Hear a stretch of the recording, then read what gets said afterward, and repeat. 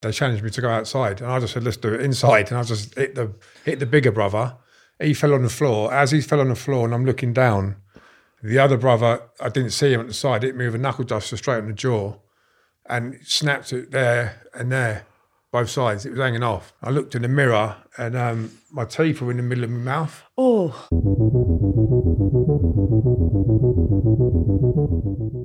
I had a thing where if I saw someone in trouble, I'd have to get involved. If I saw someone getting picked on, even by police officers, I would have to jump in and help them, even if it wasn't my business.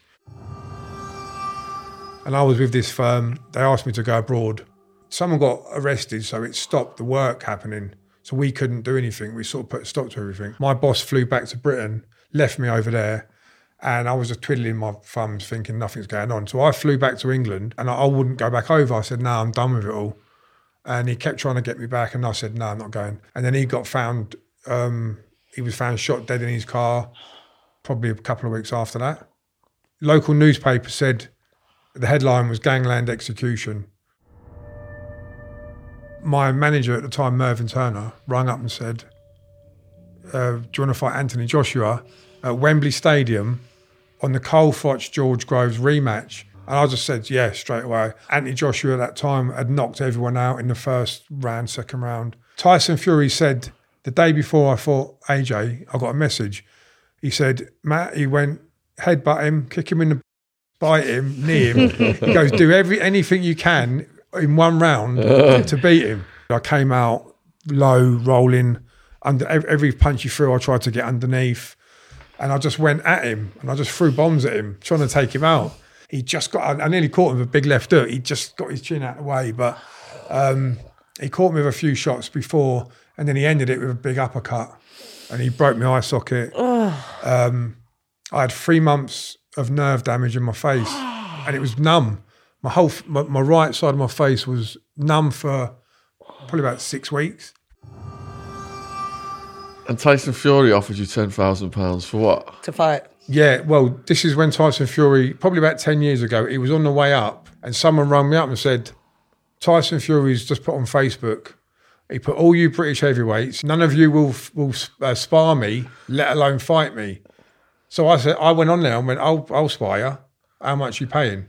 And he came back with a reply, he put 10 grand if you could knock me out. And I did only 4 rounds. I landed 1 punch in 4 rounds, 1 punch. But when you're sparring Tyson Fury, he's so tall and long, it feels like he's on the other side of the ring and he's still hitting you. He's just so mobile and you can't hardly see him, let alone hit him.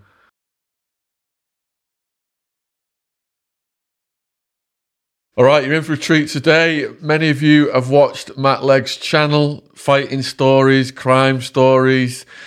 He's got a plate in his chin. We're going to get to that momentarily. And we're going to have all his links in the description box below this video. So please support what he's doing. And I met Matt at the Michael Francis gig. And he was telling us about how you got this plate in your chin. What happened there? Yeah, so... Thanks for coming on as well. Yeah, Thank you for having me. I appreciate it, yeah. There's still plates in my jaw. Were from, this is only 2 years ago.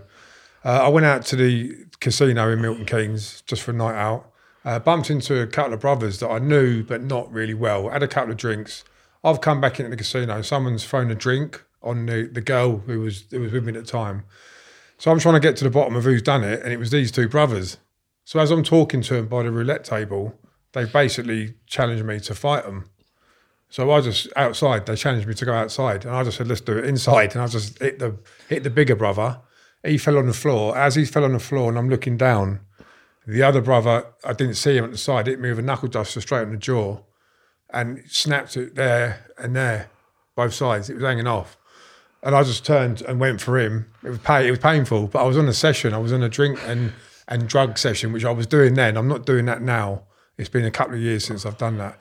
So anyway, I've gone for him. The other brother got up. This is in the middle of the casino.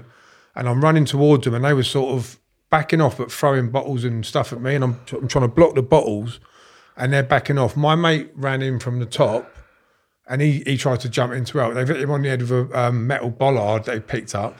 His head was all cut. I'm still going forward. And in the end, it got split up and the doorman came. They went out. I looked in the mirror and my teeth were in the middle of my mouth. Oh. And you could push my jaw and it was just swinging like that. But went to the hospital that morning and they said to me, because I was still drinking in the hospital and I was going to the toilet and doing things in the toilet. And they said, you're not meant to have had any food or drink for 24 hours before you get the jaw done. So I had to go home. So I went home and just carried on. I thought I might as well carry on the session. Carried on drinking for the session for another 24 hours with the jaw busted. And then eventually I thought I'm going to have to stop and then get about 12 hours clear before I go back to the hospital. So on the Thursday night it got broke and I got it done on the Sunday. And they wired it all up. They put two plates or 3 plates in there. How did he put the teeth back together? Well, the teeth were just in the middle, where the jaw was broke, it was in the middle of my mouth. The whole thing had moved. Yeah, that bit of my jaw. So they weren't dislodged, So you had to reset the jaw. That bit of my jaw was actually in the middle of my mouth and you could push it from side to side like that. I was still trying to fight with it, so yeah, it was painful. That was painful. I mean, the only other pain, I had a broken eye socket from Anthony Joshua. That was painful as well. But how did that happen? Fighting AJ, when I fought AJ, he broke me up, but we'll talk about that later. But that was painful, and I didn't often get hurt in fights normally. I didn't really feel a lot of pain, really. It was normally after. But these two did hurt straight away, yeah. And Tyson Fury offered you £10,000 for what? To fight. Yeah, well, Tyson Fury, this is when Tyson Fury, probably about 10 years ago, he was on the way up. He wasn't like he's now. He was probably, I'd say, British title level. And I think I was having a comeback. I'd had 2 years out of boxing. I was on the settee, I wasn't fit. And someone rang me up and said, Tyson Fury's just put on Facebook, he put, all you British heavyweights, you're all pussies. None of you will spar me, let alone fight me. So I went on there and went, I'll spar you. How much are you paying? And he came back with a reply, put 10 grand if you could knock me out. And I went, well, all right, how much if I don't knock you out? And it was a good payday. It was only 4 rounds I had to do. And I just got on the train the next day on my own, went up to Manchester. I wasn't even fit. I'd not even been boxing. And I went to Manchester. He picked me up from the train station with his brother, Shane. And we drove to the caravan site, just us three. So they had a little gym in the caravan site. And then warmed up. His brother got in and did 1 round, Shane. I then got in and did the 2nd round. Then I got out and Shane got in. And I did only 4 rounds. I landed 1 punch in 4 rounds. 1 punch. Was any of this filmed? No, I wish I got it on tape now. I wish I had. Because the reason I sparred him is I knew he was going to be a future champion. I wanted to just share the ring with him. And I was right. And it was a good payday as well. But we done the 4 rounds. Yeah, I landed 1 left hook right at the end. And he just shook it off and carried on. But when you're sparring Tyson Fury, he's so tall and long, it feels like he's on the other side of the ring and he's still hitting you. And he's just so mobile and you can't hardly see him, let alone hit him. Did he land a lot on you? He landed quite a few, but he didn't really hurt me. I had a few marks and stuff, but yeah. Who can say Tyson Fury didn't hurt them? Yeah. Well, it was only sparring. So if he'd have wanted to, maybe he would have. But I sparred him again, actually, probably about 3 or 4 years later. And I sparred Hughie, Eli Frankham, and then that was it. I thought that was all the sparring done. And then Tyson came in and got in as well. And I was like, oh no. And he only did 1 round, but he literally was just playing with me, like throwing jabs out, running around in circles. I couldn't even set myself. He's that good. And I always said he was the best, yeah. And what other prolific boxers have you been in a ring with? Sparring-wise, I've sparred Derek Chisora when he was on the way up. And I gave him, he didn't like it. Derek Chisora, yeah, he went home after one of them. After the first round, I used to be very aggressive in the sparring, but against the top pros, because it was like a challenge to me, and I knew it was, and they want you to go hard as well. It's not easy; they want it to be tough. Why did he go home? That particular one, because I put it on him quite a bit. He fell on the floor and said he hurt his hand, but and then he got up and went home. I said, "Are you all right?" And he just got up and went home. Did he hurt his hand? I don't know. He didn't land any punches, I don't think. But don't get me wrong, it surprises me because he's one of the toughest going, Derek Chisora. Maybe he had an off day or something, but yeah, he became one of the hardest out there. I sparred with Matt Skelton, many rounds with Matt, Danny Williams, John McDermott, bit with Pele Reid. Most of them going back 20 odd years. Wow. Yeah. So going back. Going back to the early years start. then. So growing up, you grew up in pubs. Yeah. Somewhere, Bedford. Yeah, I was born in a little village, which is why I think I love countryside and nature and stuff like that. But then we moved to a pub when I was 6, and we lived in pubs, all my life till I moved out at 16. But I was brought up. My parents were lovely. My grandparents brought me up with old-fashioned values, manners, respect. Don't lie. My dad was really big on not lying, and I was the naughtiest there's 3 of us. There's me and my 2 brothers, Andrew and Stuart. I was the naughtiest one, so I got the punishment off my dad. And I did have a bit of resentment for him, but I did say to him, you did instill good manners and respect and all that sort of stuff. So I was grateful in the end. But there's a lot of discipline lacking, I think, nowadays, but I was grateful for that. We lived in the pubs, and I moved to Milton Keynes at the age of 8, and I've stayed in Milton Keynes ever since. What did your mother do? Because obviously your dad was a bar. They both worked in the pubs. Yeah. Both worked in the pubs. Yeah, in Bradwell Village. Yeah. Is that how they met, through the pubs?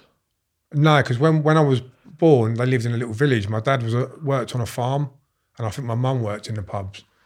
But that's why I love countryside and stuff like that. I have to get out in the countryside every day or get fresh air just to keep your mental health out and your low mood. So I go out in the countryside all the time and nature and things like that.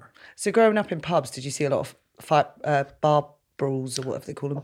I didn't see a lot. I heard about a few. My dad had a couple here and there. It was quite a nice village, to be honest. It wasn't really a trouble. It's very quiet, so there wasn't a lot of trouble. But my dad did have a couple of fights. Yeah. Yeah. Maybe that's why I ended up liking the drink. I don't know, but I was always around it. Let's say. Did you have many siblings? Yeah, I've got two brothers, yeah. 2 brothers. Yeah. Are they the same size as you? No. Well, my brother Stuart's about the same height. But actually saying that, he's about 18 stone, yeah. My other brother Andrew, he's 8 years younger. He's a lot smaller, but he looks more like me. And what were you like in school? In school, I was quite well behaved. In the younger schools, I was always, I loved all the work. I loved nature and geography, history and things like that. I was quite a good student. Secondary school, I started getting into fights because I was quite tall. At 13 years old, I was 6'2", and then I started getting picked on by older kids. Really, it was normally like a little gang of kids. It wasn't normally one. So I didn't really like getting picked on. So I started weight training at 13, and by the time I was 15, I was pretty big. I think I was about 14 stone, but in good shape and 6'2". So then more fights were happening. I was getting ganged up. I got arrested at 15 for three violent offences. Can you talk us through that? Yeah. One of them was I had a fight at the school with a lad who had challenged me to a fight. So I had a fight with him, and I got arrested for it. But the very next day, the lad came up to school with his mates. There's 6 of them, and they had a baseball bat on them. I saw them coming across the field, and I said to my mate, "They've come for me," and he walked off. I just walked straight up to him because I had a thing about not backing down, which is stupid, really. But they came up to me and they said, "You beat up so and so," and I went, "Yeah, but I've been arrested for it and this, that, and the other." And they pulled a rounders bat out and hit me on the head a couple of times. I just grabbed hold of him, held him, and he was hitting me on the legs. The other lot were trying to get me on the floor, but they couldn't get me on the floor. I was just standing there. And then it all stopped, and I was just standing there looking at them. Like, I didn't attack them, but I just stood my ground. And they just walked off in the end. I got a couple of them back, though, that weekend at the market. I bumped into them in the market. And I think I had butted one of them into a market stall. But I get on with them all now. I get on with all of them now. Your mates now? Yeah, I get on with them all. I see them at the shops. And this is 30 years ago. In fact, most of the people I've had fights with, I get on with. Oh, that's a good thing. Yeah. But before then, a man hit you in the face with a can of dog food when you were 13. Yeah, that was another thing. I was outside a shop. My mate had a balloon, and he was just no bad intention. Cool. You know when you let the air out of a balloon, it squeaks. He was just doing that, and a bloke walked out at the same time, thought that my mate was taking the mickey, which he wasn't, and he's got a can of dog food out of his bag and just rammed it into my face, cut me, and got into the car. if I'd have been 15, I would have done something. But when I was 13, I didn't have that same fighting spirit yet. And he got in the car and walked off, but he'd left me cut. And so I got quite a lot of men and older lads wanting to fight me when I was a teenager. Because of your size? Because of my size, yeah. Did you bump into the dog food man? No, I wish I had done though when I was older. He's not your mate now. He's on the list. So after that, you were arrested after hitting a man with a bit of wood after he pushed you off your bike. Yeah, that was me and my mate were like a BMX. I think I was 15, and my mate was on the back. My mate Hassan, and as we're trying to drive down, there's 3 lads, older lads, probably about 18, 19, just basically barged me off the bike. And as they were walking back out the shop, I just got a piece of wood out of the bush. It was like a broom handle, and just ran after the biggest one and just hit him on the head a few times. I was 15, and then I got arrested for that as well. So that was another ABH. What was it like the first time going into the cells? Because I remember in my case, it was pretty scary. I just thought, I don't think I was that bothered. I don't know. It was exciting probably to me when I was younger. Because when you're young, as a man, and you're just thinking, it's just something new. And it's like, I don't know, because I wanted to be a fighter. It was just part of the course, I thought. But I've got to say though, in all the fights I've had, I would rather diffuse trouble and stop trouble if I can. But sometimes you can't, you have to fight. So as I've got older, you mellow out, don't you? Tend to. Try to, yeah. Try. And the next subject, I decided I want to be a fighter, and that's when you started weight training. Yeah, so I was weight training then just to protect myself from the fights I was getting into and be strong. And as I got older and older, by the time I got to 18 years old, I was 18 and a half stone, about the same size as I am now, but in a lot better shape. I was more muscular. So I was really strong and, loving the weights. But I'd hooked up with a firm that were doing some work on the other side of the law. And I hooked up with them as a driver, sort of like a minder. If on meetings, if they needed me there or if they needed help. So I hooked up with them and I was got into it. I had a thing where if I saw someone in trouble, I'd have to get involved. If I saw someone getting picked on, even by police officers, I would have to jump in and help them, even if it wasn't my business. And that's what a lot of my fights were. But I had a bit of a not a vendetta, but I had a bit of a bad start with my relationship with the police because when I was 16, they rammed me off my motorbike. I had a little 50cc motorbike and I was on there one night with my mate was on the back with no helmets on and the police saw us and I drove over the central reservation and went down the opposite side down the road. But it was midnight, there was no cars there. Anyway, the police have tried to chase me and in the end they just knocked me off the bike. So I ran into the bushes. I was only 16. They've come in and they've hit me with the, it was either a torch or a truncheon. They've hit me on the head and then they strangled me, put the knees on my back and strangled me from the back. And when they found out I was only 16 in the police station, they got all worried. And I said, don't worry about it. I'm not going to grass you up. It is what it is. I said, I'm not going to try and get you in trouble. I said, it is what it is. But I had a bit of a dislike for the police after that for quite a few years until I realised they're not all bad and there's good and bad in everyone. But I did have 3 or 4 more fights with them. I got CS gas by them and at one time, yeah. Who were your movie idols back then? Because I know for my generation it was like Schwarzenegger, Rambo, Dolph Lundgren. It was Arnold Schwarzenegger. It was my heroes were. I loved Pumping Iron. Yeah, I loved all the Arnold films, Commando when it came out, and Running Man. But I had idols like I loved Mike Tyson even back then, and I loved Lenny McLean, Roy Shaw, and obviously my mate Norman Buckland, who was a well-known street fighter. And what I loved about Norman was he would never bully, never start a fight, but if it came to a fight, he would fight anyone, a whole gang. I mean, he's done things like he got his arm broken once in a fight with a hockey stick. 4 men with a hockey stick broke his arm, and he carried on fighting them, all 4, and he beat all 4 with a broken arm. That to me is the definition of tough, being tough. He goes through any pain. He's had he's just... I think I spoke to Norman before the pandemic, but Norman, if you still want to come on the podcast, we'd love to have you on, please. That'd be brilliant. I do videos with me and Norman. They go down really, really well. He's such a lovely bloke as well. He's larger than life. He's larger than life, and he's got so many stories, and he's always got a positive message as well. No negativity around Norman, and Don't you find the hardest men are the most nice, like heroes? That's what I find. The ones that can do it, that can actually do it. A lot of your boxers and your MMA fighters and people like Norman, they don't need to show off. A lot of the ones that can't do it, they're the loudest ones, I find, and they're giving it the big one. But yeah, Norman and people like that, very quiet and respectful. And yeah, I think you're right. Yeah. So have you ever communicated with Mike Tyson through your career? Yeah, I've met Mike Tyson probably about 4 times. I was he was one of my heroes, fighting heroes. Tyson, Holyfield. But I've sat on the top table with Mike Tyson at a show.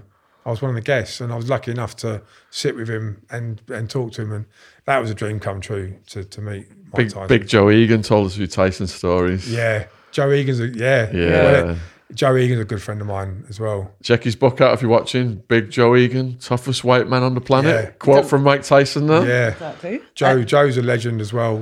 One of my very good friends. Yeah, and we've done some films together. We've done a couple of bits of work together. I was going to talk to you about the films later. Yeah, yeah, definitely. A straightener against another fighter, and you getting involved with gang fights involving a football team. Yeah, this is a thing that there was a football team, and they played against my mate's football team, and this other football team basically bullied my mates. I was only 15 then. Bullied my mate's team. So me and my other mate Scott took it upon ourselves to go and have a go at this football team, just us two. So we walked all the way to the city centre where they were all drinking, and we had a fight with them all. My mate then got arrested and left me up there on my own. So as I'm sitting there, this football team's come over to me, and there's probably about 8 or 9 of them. They said, do you want to fight now and all this? And I got up, I went, yeah, come on. And they said, fight their top man. It was Brad, a bloke called Brad. He was a good boxer. He's a good jiu-jitsu fighter now. And we get on well now. So me and Brad walked around the corner and we had a little straightener. It's only like kid stuff. And they said the police were there, so it all got broke up. But that was what was happening. I got arrested for that as well. I got not for that bit, for the bit before, but that was the 3 ABHs I got in that time period. When I was 15, yeah. Did you have to do any young offenders then? For those ones, I got community service, which I worked in a monkey sanctuary, which I loved. What? I worked in a monkey sanctuary, yeah. Roger and Monica, and I used to go back there even when I'd done the community service. I'd still go back there because it was so much good fun to work with all the animals. They had monkeys, lemurs, all different Arctic foxes. Yeah, so being someone that loves animals, it wasn't punishment. It didn't make you want to aspire to be a zookeeper. I do love all that though, and I wanted to be a vet when I was younger. I did want to be a vet, and I've looked at Woburn Safari Park working there only a few years back. Yeah, is that the dream? And they're so strong, aren't they? The monkeys, they're so strong. Even the little one, even a little monkey. If you put, because a couple of them bit people's ears off and fingering monkeys. But if you can't put your finger in the cage because they'll have your finger off. When I was a kid, once reached out, grabbed my belt, pulled me to the cage, and snapped my belt off. Yeah, really? Little one. Yeah, the little one. Imagine the strength of the big ones. I went to a sanctuary in Bali and they try and climb up you and knit your sunglasses so you couldn't wear any loose jewelry have or anything anything. off you. Yeah, they're clever as well.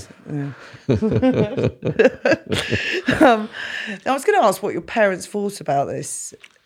That's a good question. They were about the fighting and stuff. You fighting the arrests and yeah, they were obviously not happy that I was going to court for fighting, and they were obviously saying, well, it's teenage boys, testosterone. What it was, I was fascinated with Norman and Lenny McLean and all that, but I wanted to be respected as a fighter, but never to pick on people. I don't like bullies and troublemakers, but I got into a lot of fights. I'd walk past. If I saw the police being rough with someone on the street, I'd have a go at the police and say, "Oi, what are you doing?" and get involved. Or someone in a pub I thought was getting picked on, I'd take it upon myself to jump in. But my mum and dad, when I got to 18, I got into loads more fights and I got arrested, went to prison. They were gutted when I went to prison. Luckily, it wasn't for a long time. But once again, those fights that I got into, one was for helping a mate out. Do you want me to go into that one? Yes, of course. The reason I went to Woodhill Prison in 1994, was I went to a nightclub with my mate Dan. Next thing I've turned around, the doormen are trying to throw him down the stairs, and he's hanging on for dear life on the railing. They're hitting his hands to pull him off and throw him down the stairs. So I just waded into doorman. The police came in and took me outside, and I just waited outside till the club was closing, and I went back in. As everyone was coming out, I went back in, straight up to the doorman, and just punched the head doorman, and his tooth came out of his mouth, and I had a fight with all the other doormen. Then the police came in, got me, and I had a fight with them as well. And they put me in the wagon. I went to the station, stayed in the station overnight from Friday night to Saturday.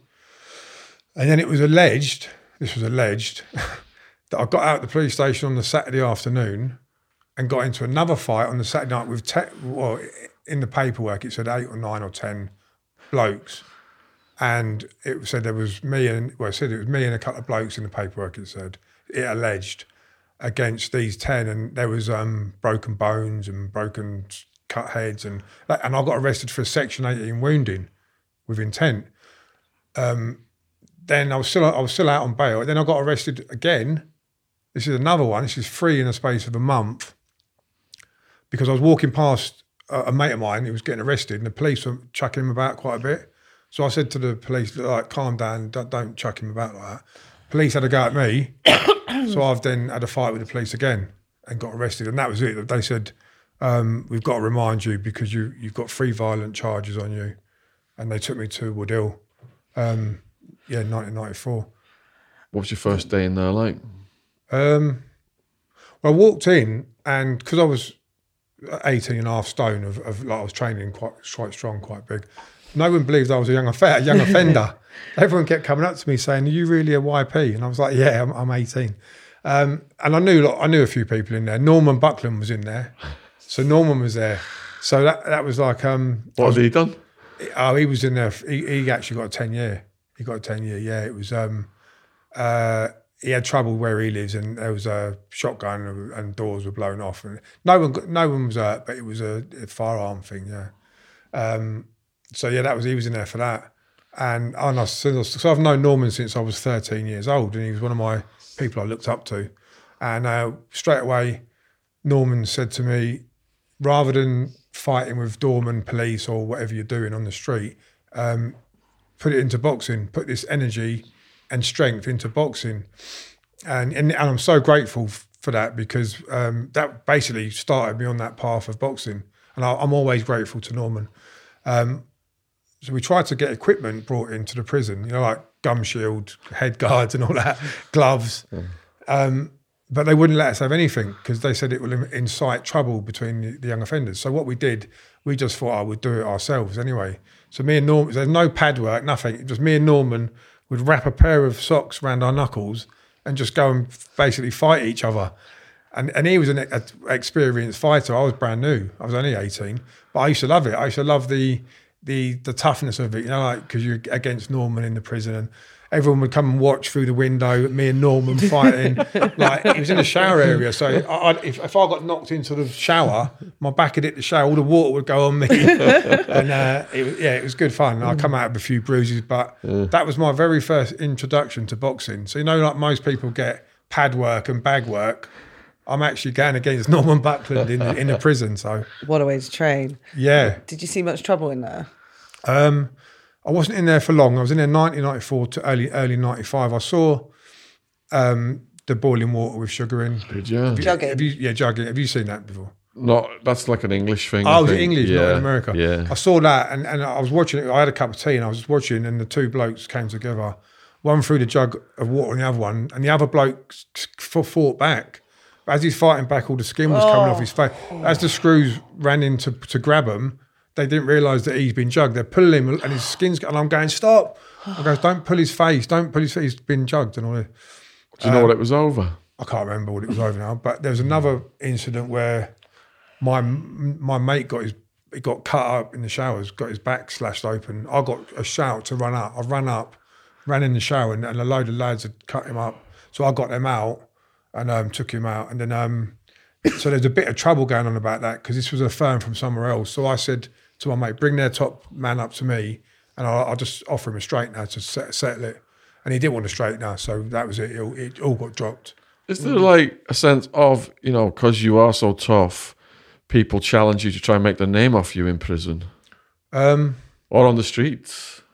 Possibly. I mean, I didn't think that. It's like who's going to be the the best gunslinger in the West? There is that because people want to get your reputation. Yeah, and I think as I've got older, so I never used to really get anyone challenging me to fight. So as I've got older, a couple of people. That's why I don't go pubs, because if I go to the pubs, I think I've had 3 or 4 fights in the last 4 years. People starting on me. I had a bloke start on me a couple of years ago for no reason at all, and he walked up to me in the pub. He was drunk, and he come up to me and went, "Matt Legg." He went, "Yeah, how much do you get paid for getting knocked out by AJ and all this?" I thought, here we go. I ignored him, and he was having a go at me to other people in the pub, and they're telling me that he's slagging me off. So I tried to avoid him. I sat outside in the pub garden. He's come out and sat next to me. He's going on and on and on. And I went to him, "Mate, what is your problem?" And I'm saying, "You're acting like you want to fight me." And he went, "Yeah, I do." I went, "Right, come on then." So I got up. This is only a couple of years ago. I got up and we walked around the side of the pub, and there was like a shop with a cash point there. So I rammed his head into the cash point. We've had a little roll of it. And then as he's getting up, I just give him a punch, and he was rocked. So I went in and I was going to hit him again, but he put his hand out for me to shake. And as soon as he put his hand out, I thought, I'm not going to hit him now. So I shook his hand.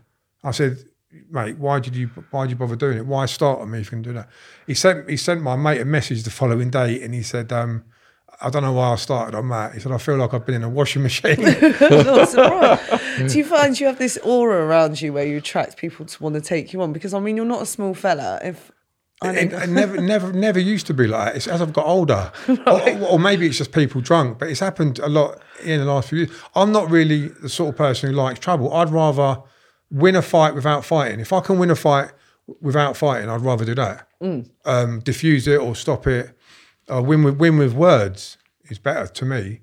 But I've had a lot of fights growing up. And I don't know what it is. I think people are probably thinking, "Oh, he's getting old now. We'll have another go." That's why I'm training hard now and I'm not drinking. Yeah. Do you think it's because you got your channel as well and you're putting yourself out there and it attracts more weirdos? This was before the channel. Before, yeah. Okay. I reckon, I don't know what it is, but it's before the channel. I was going to ask as well. Good question, though. I mean, that might happen now. Yeah, don't chance it. Definitely not. Going back to Woodhill, Kevin Lane and Charles Bronson were in there at the same time. Yeah. I didn't. Kevin Lane and Charlie Bronson were in because Woodhill has got a prison within a prison, so we wouldn't be allowed on that bit. But we used to hear Charlie Bronson sometimes shouting. You can hear him. What was he singing? I don't know what he was shouting, but I got to become friends with Kevin and Charlie. I'm going to see Kevin on Friday, and I got to become friends with Charlie Bronson because he sent me a letter. He wrote me a letter, and then we started corresponding. And he tried to get me to go and visit him, but the Home Office refused me to visit. I don't know why. They never let me go in, so I never got to go and see him. I applied 3 times, and the Home Office, Milton Keynes Police, I think, had it in for me, so they refused my VO or whatever. Do you think he'll ever get out?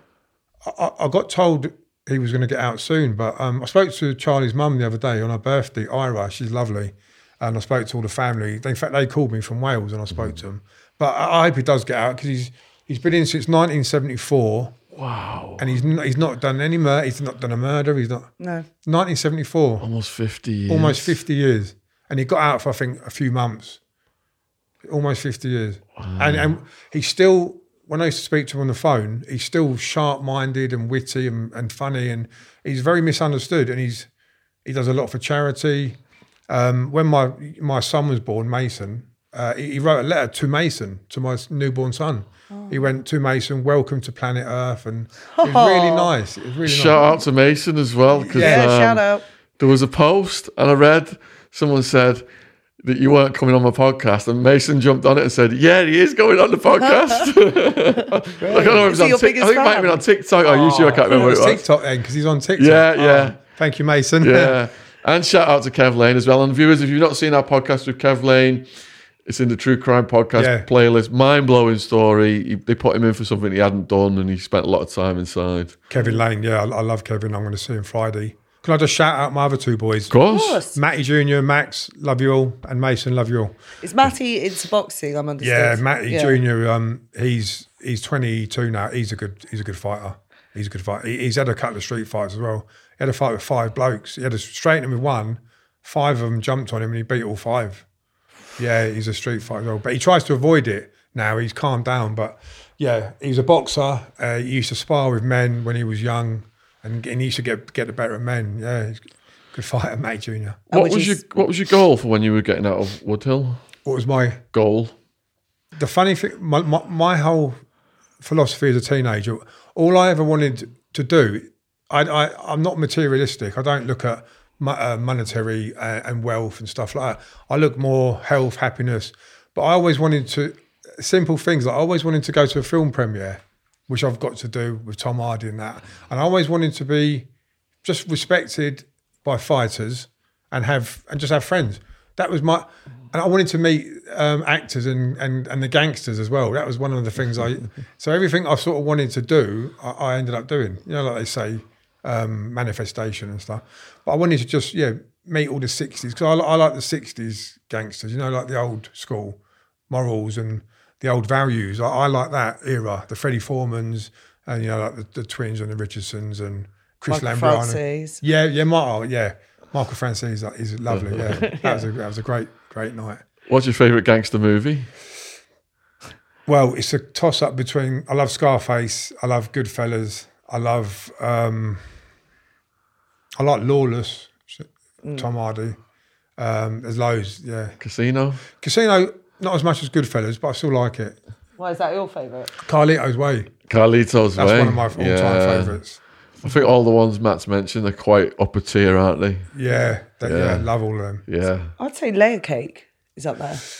Layer Cake, I'm not too sure. That's Guy Ritchie, wasn't it? Oh, really The Gentleman, I love. The Gentleman. I love that. That was fun. Enough about movies. Back to your life of a movie. And so you've only lost twice as an amateur. Yeah. So when I got out of prison, I only did a little while in early 95 because Norman had encouraged me to do the boxing. So I came out, joined the boxing gym and made a go. Well, not made a go, but started amateur boxing. And because I'd always been watching Mike Tyson and I copied that sort of style with the peekaboo style, rolling low and attacking because I was an aggressive fighter. And I walked in the boxing gym and they said the very first time I hit the bag, they lined me up to a fight about a month later. Normally you get a few months, but they put me in for a fight and I won. Well, I won all my amateur fights apart from I got beat by one man and he was the number 1 in England. Matthew Granger, he beat me twice as well. But during that time, in all the fights I had, I fought some good fighters. I fought Big Paul Joyce. Have you heard of Big Paul Joyce? I've heard Dougie's. Joyce. Yeah, Dougie's cousins, I'd say. But Big Paul's from the Oxford Joyces. Wasn't he refereeing Becker versus Dean? Yeah, that's it. Big, massive fella. Yeah. I was there with that fight. Oh, you were there? I was there, yeah. Wow. Big Paul invited me down, yeah. Right. I was there. I was filming it. You can't see me because I'm on the other side. Yeah. But I filmed it all, yeah. So me and Big Paul, I got a phone call, do you want to fight Big Paul Joyce? This is probably, I was about early 20s. Big Paul Joyce back then was unbeaten as a boxer. He was unbeaten as a bare knuckle fighter as well. He's in the film Knuckle. If you've seen the film Knuckle, it's a really good film to watch, yeah. So anyway, I got the phone call, do you want to fight Paul? And I said, yeah. And I did a day's work on the building site, drove down to Oxford that night, his home show it was, and it was a proper war. That was like Paul was all over me in the first round. He's 6'5" and he's 25 stone, but he's fast. 25 stone. But he's quick with it, and his game, like he won't back down, and he was all over me. Was that all filmed? That's all filmed, yeah. That's on my channel. Gotta watch that. Yeah, have you not seen that? I've not seen it. Yeah, it's on my channel. What's it called? It's just Matt Legg versus Big Paul Joyce. Oh, we're getting that on. Yeah. And he was all over me in the first round, and I just dug deep, kept firing back, and I thought I was open at the end of the match. I was happy if it was a draw. I thought if it's a draw, I'm happy because it was his home show. But they raised my hand and I got the win. Wow. So I was over the moon. That was the first time he'd lost. First time he'd lost, yeah. Big Paul, yeah. Wow. And I've got to ask, I was thinking about this morning watching your previous podcast. You don't really mention much about relationships. What were your relationships like during this period? Oh, what, with girls? Of course. So I've been, I've never been single since I was 13. And I've had five long-term relationships. From 14 to 20, I was in a long-term one. Then straight into another 3-year one. Then straight into a 17-year one, which was the mother of my children.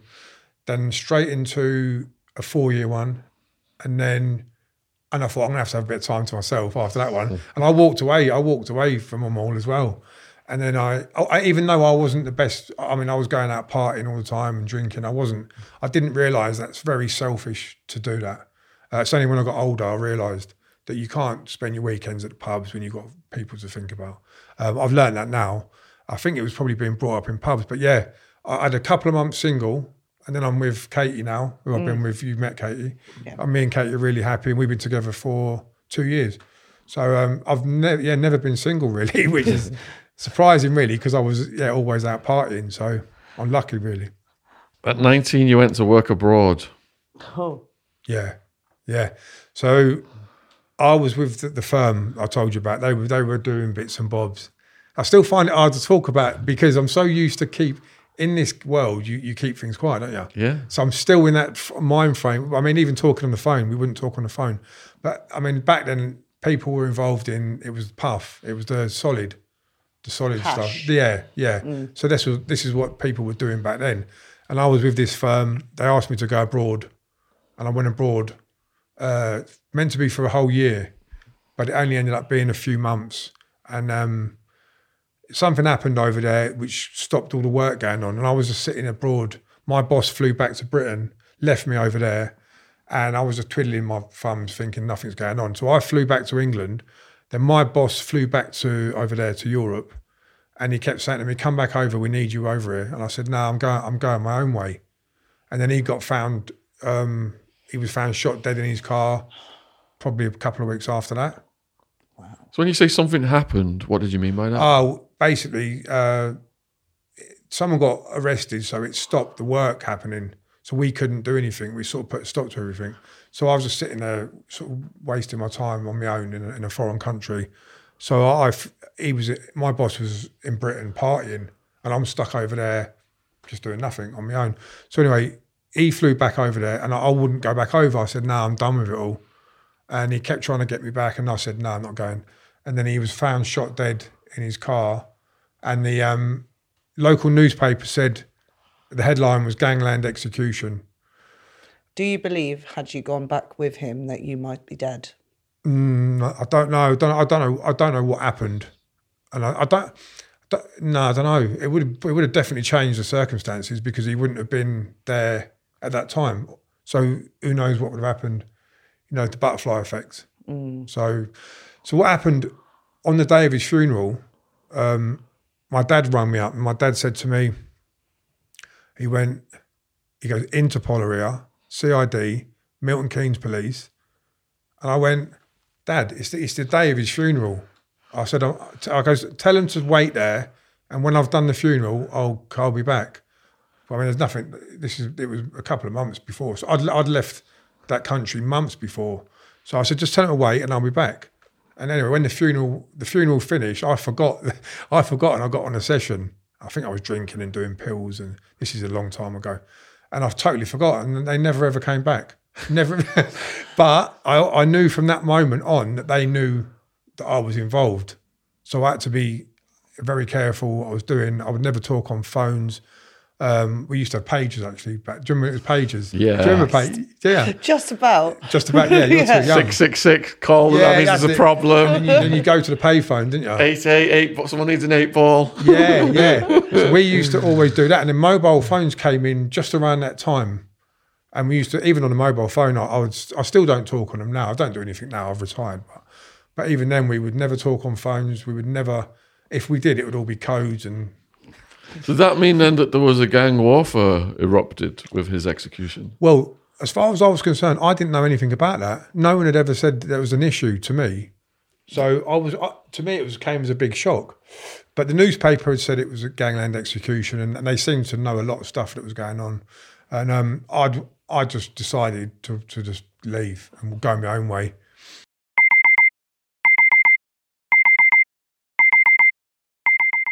When we wake up in the morning, we get out of bed and we start our day with Coro snacks.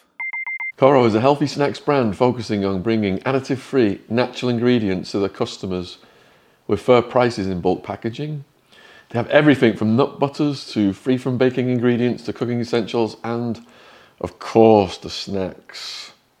Look what's in this, Jen. It's the vegan power mix from Coro. So we have a mixture of nut kernels, dried fruit, cacao nibs, soy crispies, and hemp seed hold. What are these little red ones? Look at this man. That's good. Fresh and healthy. So what makes Coro special in comparison to others? Coro's quality management team carefully and regularly reviews the quality of their products. For a 5% discount on Coro's products, use the code TRUECRIME with no space in between true and crime. The link to Coro's online shop is in the description box on YouTube. Thanks for supporting our sponsor. And I went my own way. I had my boxing to think about and other bits like that. And that's when you turned professional? No, that was a bit later on, that was. Ah, that was the next one. So what happened between then? So between them, I was doing little bits myself, knocking out a little bit of puff and things like that. And then I'd always work. I did like manual jobs. I liked lifting stuff and physical stuff. So I was doing jobs here and there. And then when I was amateur boxing again, got to the ABA final, which was, if you win, you're the number one. And I lost by 1 point. I've got to give a shout out, by the way, to Go on. Ricky English, Mervyn Turner, Sean Burns, and Jack Lindsay, who passed away. These were all my trainers, different trainers I had over the years. Ricky English took me all through my amateur career and my first 4 pro. Ricky English was partners with Joey Pyle Jr. We've had Joey Pyle Jr. on as well. You've had Joe on, haven't you? Yeah. So Ricky was partners with him in the unlicensed fights. They used to put the governor fights on, Ricky and Joe. In fact, Ricky asked me to do the governor fights a couple of times. I was lined up to do it. And I think I got a knee injury, so I couldn't do it. But I never did it in the end. That was after my boxing career. That was after the pros. And what jobs were you doing at the time? I did a lot of stuff. I did furniture delivery for IKEA.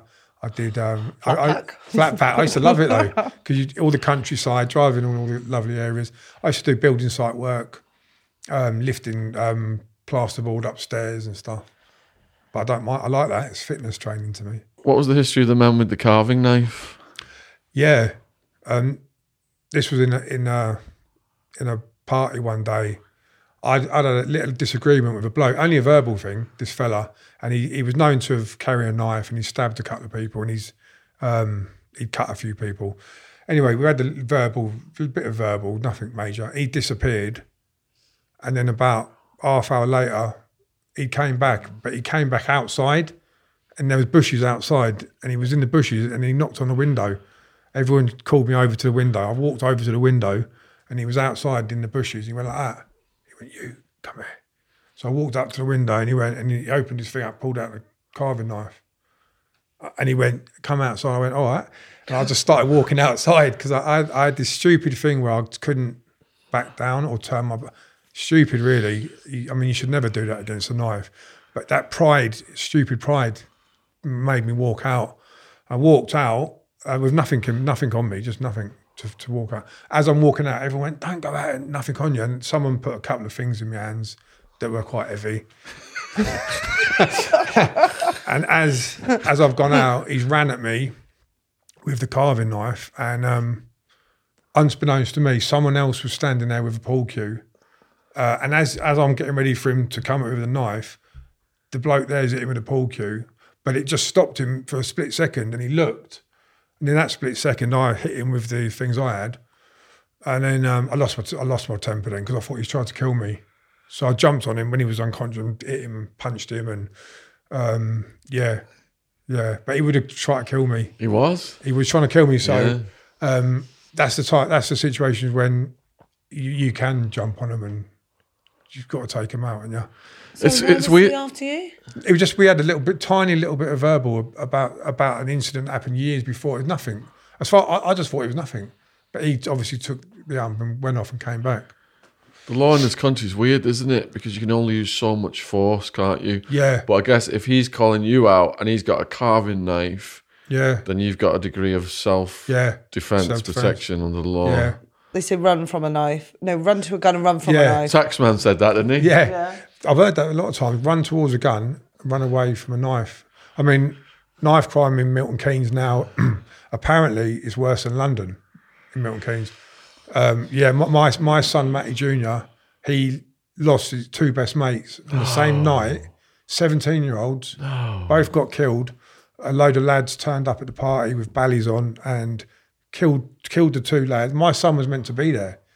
He didn't go. He went somewhere else, and they killed the two lads.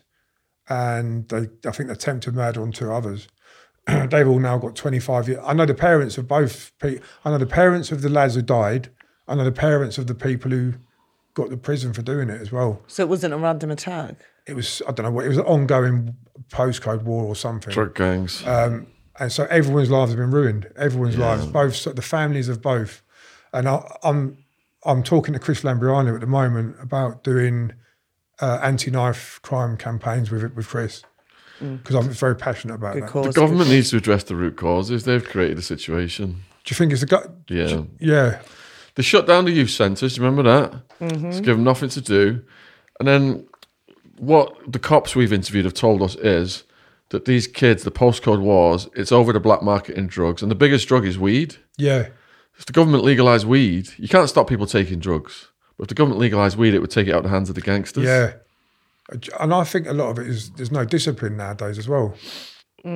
I think, back when I was young, I'd get smacked or I'd get a belt and I'd be told off to behave and have manners and respect. I don't think there's a lot of that about nowadays with discipline. I also think it's to do with the people not fearing the police. Yeah.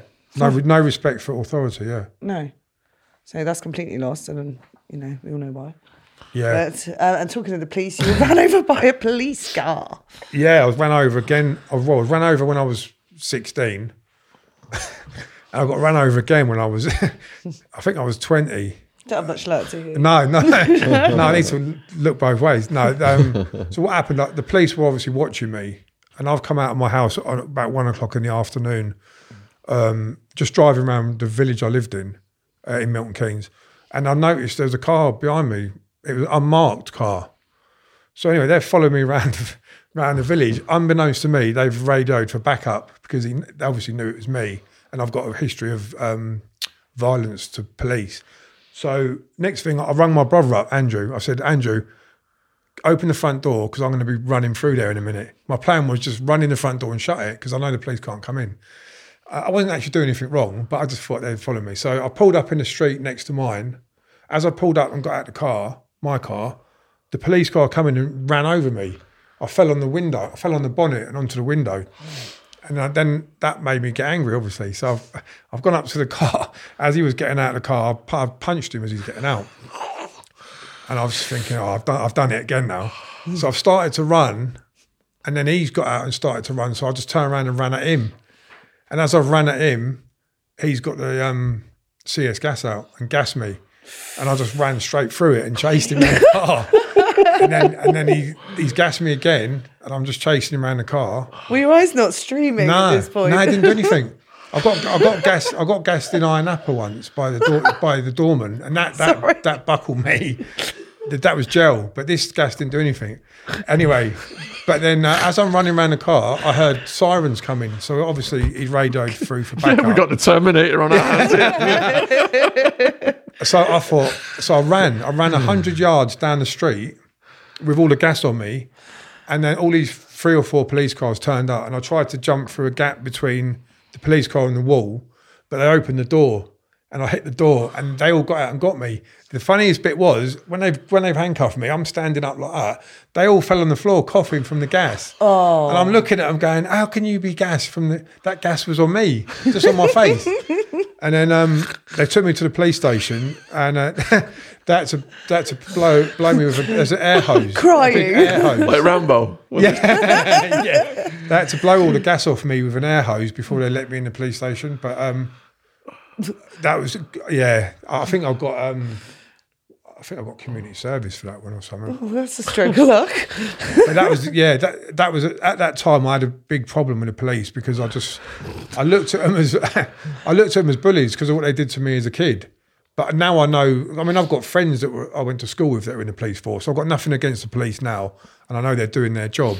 But as a youngster, when I got strangled by them and hit, I just had that bad feeling. But I don't now. I mean, it's easy to stigmatise, isn't it, with the police force? But there are good and bad in all of them. There's good and bad in every walk of life, in every race, religion, and everything. There's good and bad. So I wouldn't discriminate now. That was just me when I was young. We've all been there. Yeah. So four men attacked you, tracked them down, and Norman Buckland helped you?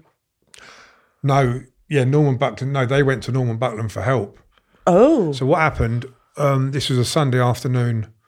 I walked into a pub to have a Sunday dinner, and just quiet Sunday dinner. As I walked in, these four blokes, who I didn't realise were known troublemakers. They CS gassed a couple of my mates a few months before. Quite good fighters as well.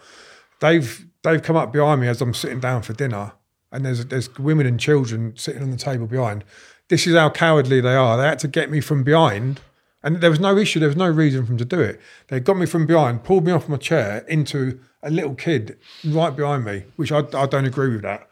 And as they got me on the floor, they tried to hit me a couple of times. I've got off the floor with one on my back, he's on my back, and I've just chucked him off. And they're thinking, oh no, he's got up, because it didn't bother me in the slightest. I've got up. As I've got up, the women and kids were crying. So a woman's come over and gone, there's kids. So I left it. I'm looking at them thinking, you're going to get it. And I left it. I walked out the pub absolutely fuming because I'm thinking they've done it for nothing. I went home and I almost drove back down there. When I got home, I was so angry, but I didn't. Bumped into the main one the following day. Bumped into him I was looking for him anyway, but I bumped into him at my local shop. Like this is a shop I've been going to since I was 8 years old. I know all the ladies that work there. So as I've seen this bloke in the shop, I went, hello, mate. And he looked at me like, oh, no. So I just give him a little punch in the shop and I followed him around the shop hitting him. But the women in the shop were like, Matt, they were telling me to calm down. They gave me a packet of Polos to calm down. So out of respect for the women in the shop, I left it and I walked out of the shop because obviously I've known them all my life and I didn't want to cause trouble there. I walked out of the shop and I went up to the top of the shopping district and I rang my mate. I was saying, mate, you better come and pick me up because I'm going to end up doing something to this bloke because they attacked me last night and I've just seen the main one. As I put the phone down, the bloke's come out of the shop and he's walking towards me. He saw me in the phone box. He put his shopping bags down and then basically stood there for me to fight him. So I've just gone, right, I've walked straight up. Sorry, I got to stop you there. So after you walked around the shop punching him like Tom and Jerry, he continued his shopping. He continued shopping, yeah. And he came out of, I remember he had a carton of milk and a bag. I know, it's crazy. So as he's put his milk and like down, I just walked straight up to him and I just grabbed him, I remember it vividly, by the head like that. And just, I think I just chucked him straight onto the floor because I was strong. And I think I just knocked him straight out. And then, then a woman came past with a buggy, and I just got in my car and drove off. But he was knocked out. And then I went looking. I found his brother because there was two brothers. I found his brother's address, and I went round there the same day. Knocked on the brother's door. He was very apologetic, and I'm a bit of a sucker for someone apologetic. If someone's rude, and I'll get angry, but he was apologetic, and oh no, blah blah blah. So I let him off, I think, and I tracked down the other. There was four of them. I tracked down another one. Anyway, in the meantime, whilst this is going on, they've gone to Norman Buckland for help, and like Norman's one of the best street fighters. And Norman said to him, "Nah," he goes, "if you've upset Matt," he goes, "you must have done something to Matt for him to be looking for you." Yep. And he went, "I can't help you." With that, one of them moved back to Aylesbury. And one of them moved out of Milton Keynes. Did they ever say what motivated them to do it? No, the only thing I can think of is there was a little disagreement a little while ago at the city centre. Nothing. and I might happen to be there, but it was nothing to do with me.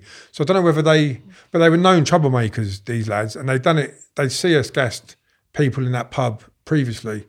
So I bumped into one of them again. One of them again. He pulled a dog chain out on me. So we had a little back and forth. I was trying to catch him. He was trying to swing a chain, and I just tried to catch him, but I couldn't catch him. He was back and forwards. What, and he ran off? He was running off. As I'm going towards him, he was swinging a chain. It was like I couldn't catch him. So, wow. But I went to America. During this, I went to America for a holiday by myself, and the first thing on my mind, flying back on the plane, was I've got to get the rest of them blokes. That's how my mind was working back then. I was only probably 20, 21. Which state? I went to Los Angeles. I loved it. Why did you go? Just for holiday. I went over there with no accommodation. I just booked 2 weeks, flew to LA, stayed in a hostel at Venice Beach. Venice Beach. Yeah. I loved it there. Sorry, why you reminisce about America? Can I have a quick pee? Yeah. I used to roller boot because there's like the roller boot lane, there's the cyclist lane. That's it. And there's the pedestrian lane. Yeah. And I would just roller boot down there. Yeah. And you should just go all the way down, and the water's there, and the weightlifters. The Muscle Beach. Yeah. All the fit LA women. Yeah, I used to love it over there. And they hear the English accent. Yeah, they think we're Australian over there. Some do, from the north, when you're from the north. Yeah. Yeah. I loved it. I ended up leaving the hostel after a week, and I went to San Francisco, Alcatraz. I went on Alcatraz, and I went to Yosemite. Did you see all the hippies in San Francisco? Yeah. Haight and Ashbury. Yeah. I loved that. Did you drop any acid? No. I've done mushrooms before in Amsterdam with Dave Courtney. Yeah. Oh, shit. I did the mushrooms. I got all paranoid on the coach on the way back. Yeah. And I got pulled in by the sniffer dog. And I was like, oh, no. You know when you're on mushrooms and freaking out. That was a good trip. So what did you think about the LA vibe, the people? I loved them. The American people were so friendly, so polite, and they always say, like, have a nice day and you're welcome. And I love their manners. Yeah. They've got great manners. And they hear the English accent, and it's a talking point, isn't it? Yeah. They're really, really friendly. And like you said, when you're going out where you lived and stuff, you kind of attracted troublemakers or people that wanted to challenge you. In LA, for you, was that like it was just completely relaxed for you because no one knew who you was? Yeah. Well, yeah. I did actually have a fight in LA. Go on, how did that come about? In the hostel that we stayed at, because my mate Dan, my good mate Dan and John Ellis, who I'm very good friends with, he lived in the hostel before me. He recommended to stay there. One particular night, we were on a drinking session. There was me, some Americans, and a woman from London. She kept on slagging off Milton Keynes. Oh, Milton Keynes. I don't know why. So I'm having an argument with her. Milton Keynes is a nice place, blah, blah, blah, sticking up for Milton Keynes. This bloke piped up. He was an LA resident. He was one of the people. He lived in Los Angeles, but he popped in. He then got involved, and then we had a little fight, nothing major, a little roll around. And I was running around LA, the street of LA, fighting him and all this. Was he a big tough guy? He was from LA. He was one part of, he was quite, yeah. I didn't win the fight. It was like no one won. It was like, it got broken up. So he was quite tough. I woke up in the morning, and the hostel owner, Klaus, his name was, he was actually an albino German bloke. Klaus, his name was. Anyone that's in Los Angeles in the 90s would remember Klaus from the hostel, California. He woke me up and said, pack your bags, I'm going to call the cops. And I was like, what for? I couldn't remember. He went, because you were fighting in there last night. I'm like, really? Oh, no.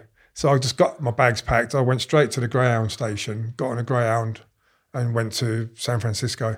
So you had a good time in America then? Yeah. It was a brilliant holiday. Alcatraz, and it was amazing to go on there with all the self. Have you been to Alcatraz? I've not been to Alcatraz, no. I don't know how people escape from there. Yeah, I know. Like swam it. Yeah. Did they? They didn't though, did they? Or did they? I think one person did. Yeah, I know there's a yeah. Yeah. What was it? Not conspiracy. There's a rumour that someone did get across. Yeah. I don't know if it's ever been proved. Because they never. I think they did an experiment, Mythbusters, to see if somebody did. It was a Mythbusters. I used to love watching that. A great programme. And next one is another knuckle duster story. Yeah. With the 3 or 4 men. Yeah. That was like I said before, I got hit with knuckle dusters recently in the casino, and then years and years back when I was 18.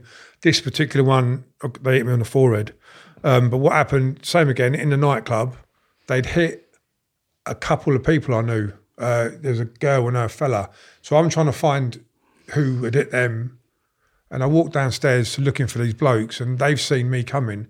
They've walked up to me, and I'm talking to one. The other one punched me with a knuckle duster straight on the head, on the forehead there. And I just knocked him straight out. And then his mates, I think they pulled him into the car. And as they pulled him into the car, I went over and started kicking the car. And I think they jumped out with not a weapon, it was like a car lock.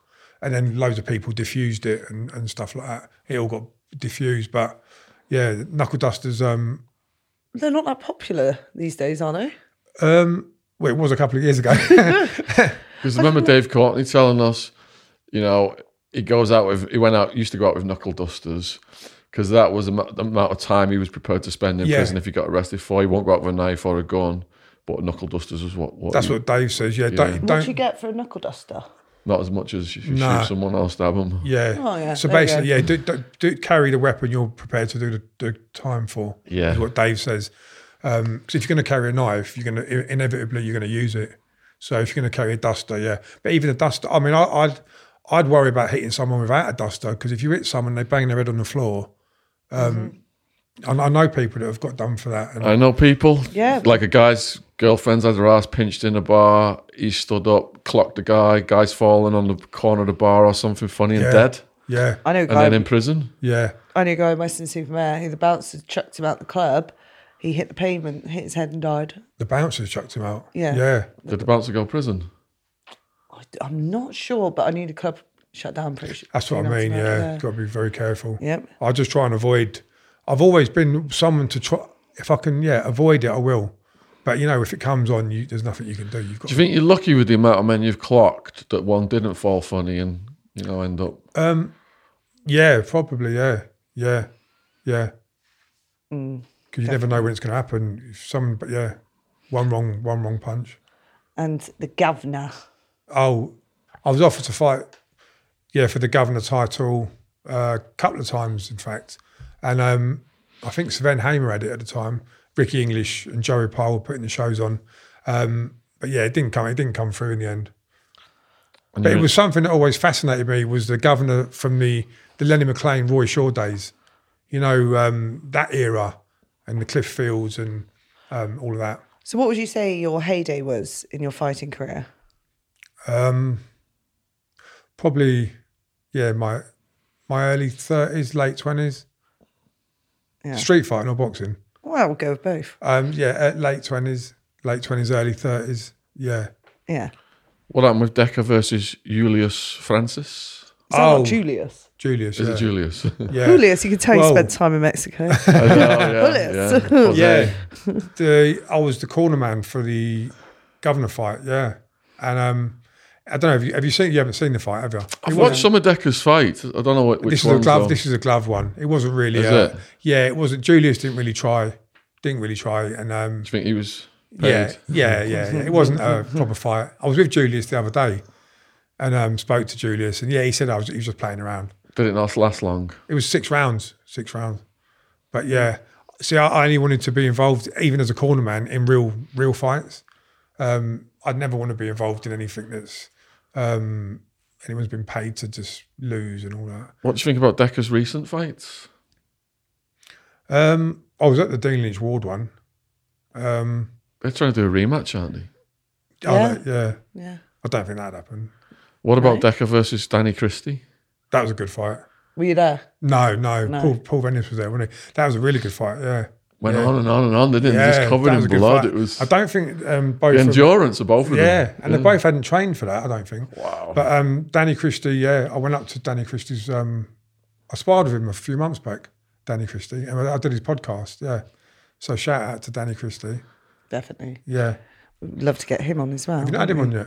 No, I think we're in discussion, but it's not happened so far. Yeah. Put in a good word. Yeah, I will do. Yeah. Yeah. So you fought legendary fighter James Toney. Yeah. Have you heard of James Toney? No. Can you tell me? So James Toney is an all-time great American boxer. Definitely one of the toughest boxers, probably of all time. He's had 91 professional fights. He'd never been stopped. And a lot of these were world level. He went from middleweight up to heavyweight, and he won the world title at every weight. I think he got the heavyweight one taken back off him. But he knocked out Evander Holyfield fairly easily. He sort of played with Holyfield as well. So he was... a very, very good fighter. And I fought him in prize fighter, Eddie Hearn's prize fighter. And he came in good shape. Well, same weight that he knocked out Holyfield, about 15 and a half stone. And I couldn't really go and try and knock him out because you can't knock him out. So I had to change my game plan and try and hit him with little light punches and just move around him because he was 45 then. He wasn't in his prime. And it was just an honour to be in the ring with him.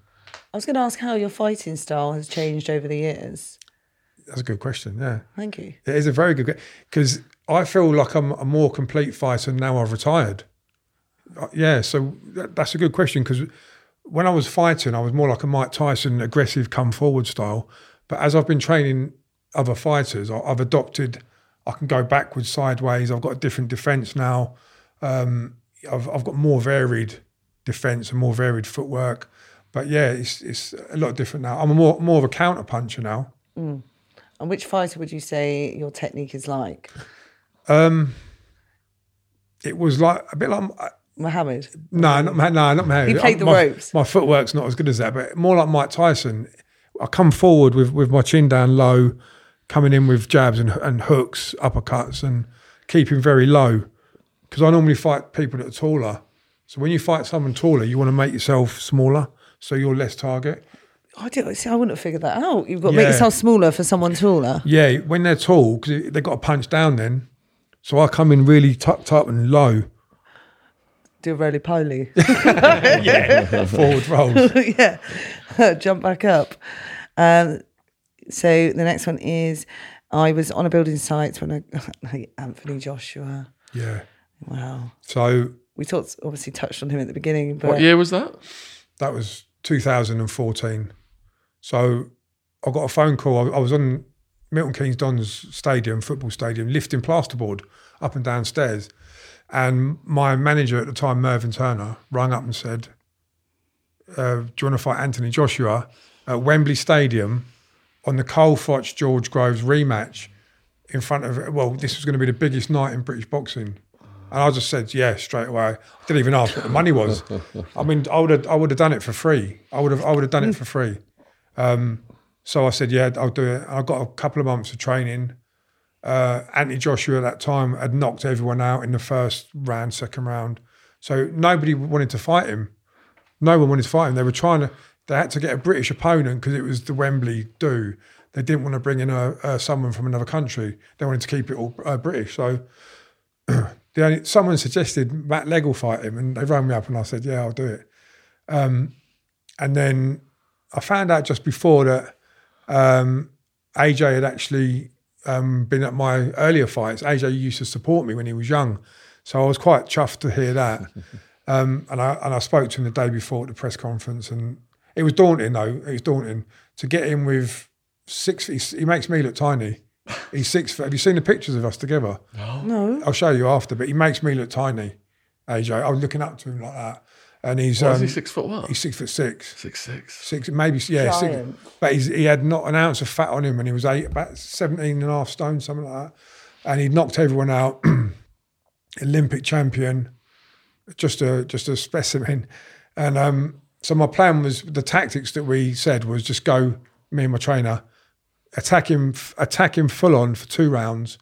And if you haven't took him out in 2 rounds, just take the consequences. So that was what I did. I came out low, rolling. Under every punch he threw, I tried to get underneath. And I just went at him and I just threw bombs at him, trying to take him out. He even said whoever landed the first punch was going to win. And he just got, I nearly caught him with a big left hook. He just got his chin out of the way. But he caught me with a few shots before, and then he ended it with a big uppercut. And he broke my eye socket. I had 3 months of nerve damage in my face, and it was numb. my right side of my face was numb for probably about 6 weeks, and then the feeling started coming back.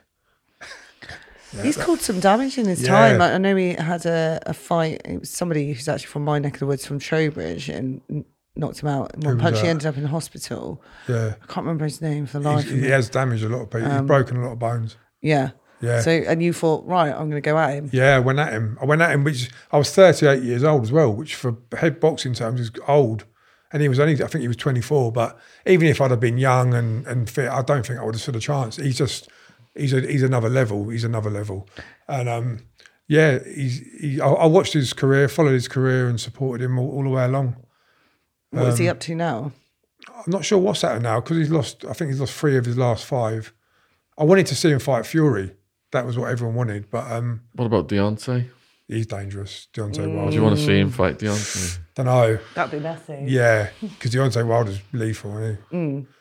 I've spoke to people that have been in the ring with Deontay Wilder, Klitschko, and AJ, and they said Wilder is by far the hardest puncher, and then it's Klitschko, and then it's AJ. But that shows a level because AJ, if AJ hits you, even through your gloves, even if you block it, you feel the power through the gloves. It rocks you through the gloves. Shows how good Fury is as well, doesn't it? Fury's Fury's just got that natural boxing style, and he just moves so well and very charismatic as well. Yeah, Fury. Yeah, he is. Yeah, I like Tyson. Tyson Fury said the day before I fought AJ, I got a message. He said, Matt, he went. Headbutt him, kick him in the bollocks, bite him, knee him. He goes, do anything you can in one round to beat him. He's obviously joking, but it was funny. Yeah. If you're watching this, Tyson, we'd love to get you on the podcast. Wildman was a big fan. I watched his documentary he did with his wife. Oh yeah, Paris. Yeah, it's funny. Yeah, oh, he's pretty. It was hilarious. Yeah. Do you see the video when his kids came in when he's doing the workout in the morning? The kids. Yeah, I loved it. Yeah, because he had his battle with addictions as well, like yourself. Yeah, he's drinking. He had the drinking and drugs, depression. He gets the same thing. He has to train, otherwise he gets low mood.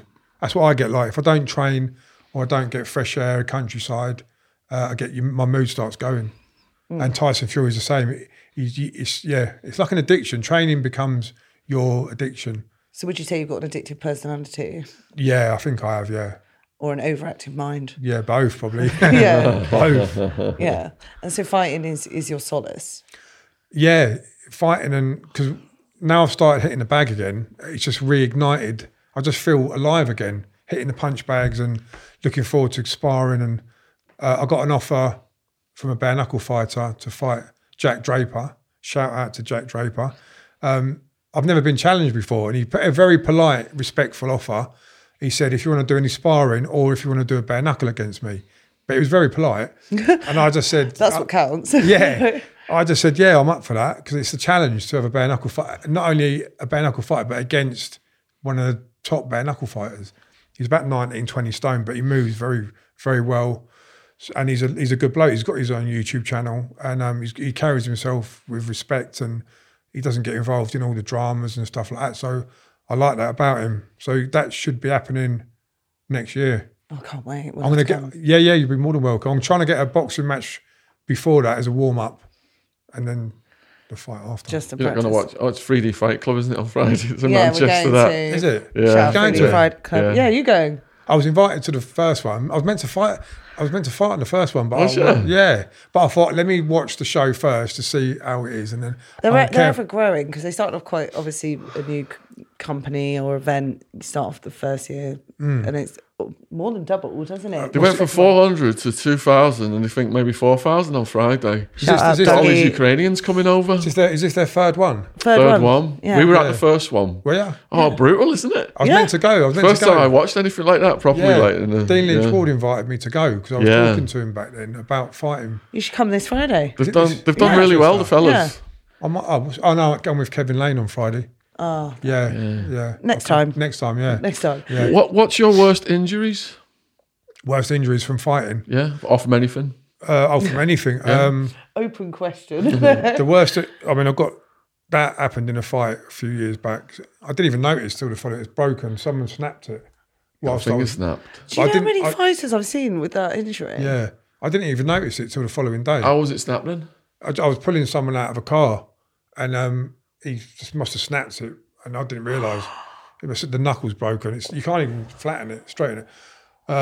The most painful injury was the broken jaw, with a knuckle duster. AJ and the eye socket was painful. I got hit on the head with a piece of metal in a fight once, and that was fairly painful. Have you got a scar lower down as well? That's a scar there. What's that one? That was when I put my own head through a window. So you probably sustained more injuries outside of boxing. Yeah, much more. I got hit with a couple of times with bits of wood, bits of metal. The CS gas time. The CS gas, when I got gassed in Iron Napa by 5 doormen. It was the last day of my holiday, and I've just gone over there with, at the time, my new missus. She was the mother of my children, but I'm not with her now. But we've just gone on holiday, and the last day of the holiday, we couldn't get into the nightclub, and we needed a couple more quid to get in, and we couldn't get in. So as we're standing there trying to work out how we're going to get in, the doorman have pushed me out, which I don't like. I'm always polite and respectful to people, so I expect people to be the same. So I've then offered the doorman out, stupidly, being drunk. There's about 4 or 5 of them. I've just offered them all out to fight outside. They didn't come out. So I'm thinking, why are they not coming out? But what they were doing, they were planning what they were going to do. So anyway, they wouldn't come out. So I've gone to walk off. And as I'm walking off, they jumped out of a side door and they shouted at me. And as I've looked, it was a lump of gel, CS gel. Have you ever heard of that? No. It's not the gas, it's gel. And it landed in my face. And it buckled me straight away. They came out with these koshes and that, and started koshing me, and hitting me with these koshes. So I'm just can't even see. I'm trying to fight back. And as the gas started to clear, I started to fight back. And then they just got me again with the gel. And then they were koshing me and all this. And yeah, it was carnage. Have you been back to Iron Napa since? No. But I did enjoy the holiday apart from that bit. You said that one came from putting your head through a window. Why did your head go through a window? Yeah, that was another bad one. That was, I had a drinking competition with a mate of mine. Always starts with them. Yeah. This was on a Sunday afternoon in my dad's pub. And my mate, his brother was the one who got shot in abroad a few weeks previously. So we're having a drinking competition. He's collapsed on the floor and I thought he'd died. So I'm trying to revive him. So I'm thinking that's 2 brothers that have died in the space of, I don't know, a couple of months. I've got upset, and this is in my dad's pub. I've walked out of my dad's pub and I've just punched the back gate. Nothing major. My dad's come out and he's had a go at me. And I just flipped. I grabbed hold of my dad and punched the door behind him, the wall. Didn't punch him, punched the door. Then I've gone in the pub and just gone on a rampage because I'm in tears thinking my mate's dead and my dad's turned on me. So I just flipped, picked up beer barrels, and luckily someone pulled a beer barrel off me. As I'm walking out, rather than hurt anyone, I stupidly put my head through a window. And How painful? I didn't feel it at the time. And then I put it through another window and then another window. Oh, you did 3 in one night? Yeah. And I'm covered from head to toe in blood. Covered from head to toe. Felt really bad because there's old ladies in the pub that have known me since I was a kid that I get on well with, and I felt really, really bad. But it just, that temper came out, and rather than take it out on my dad, I took it out on myself.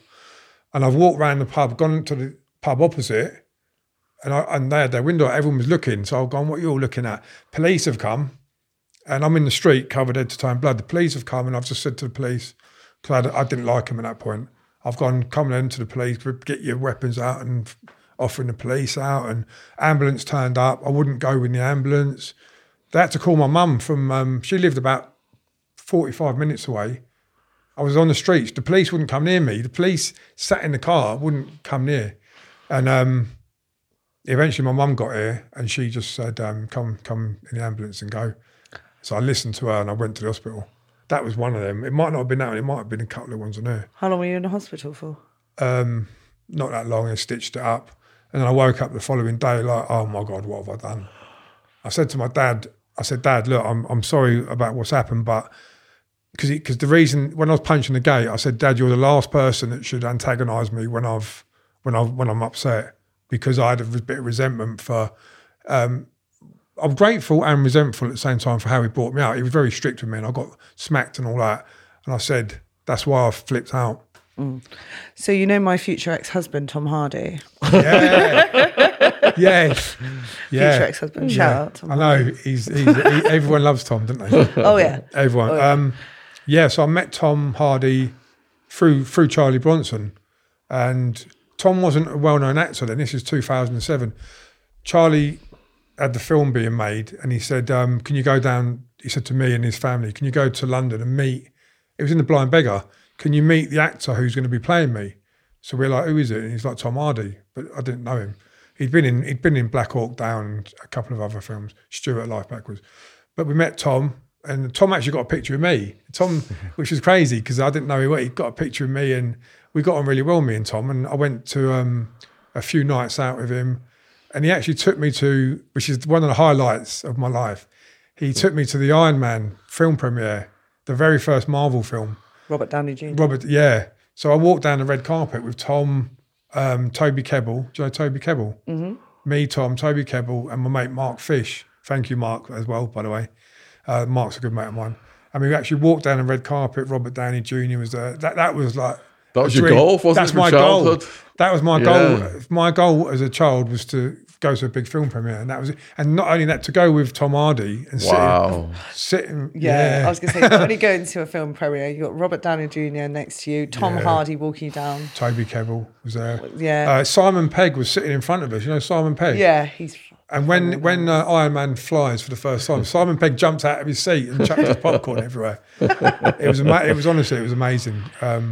What is Tom Hardy like as a person? Yeah, he's sound. I always got on with him, and yeah, we used to speak quite a bit on the phone. I've lost touch with him now.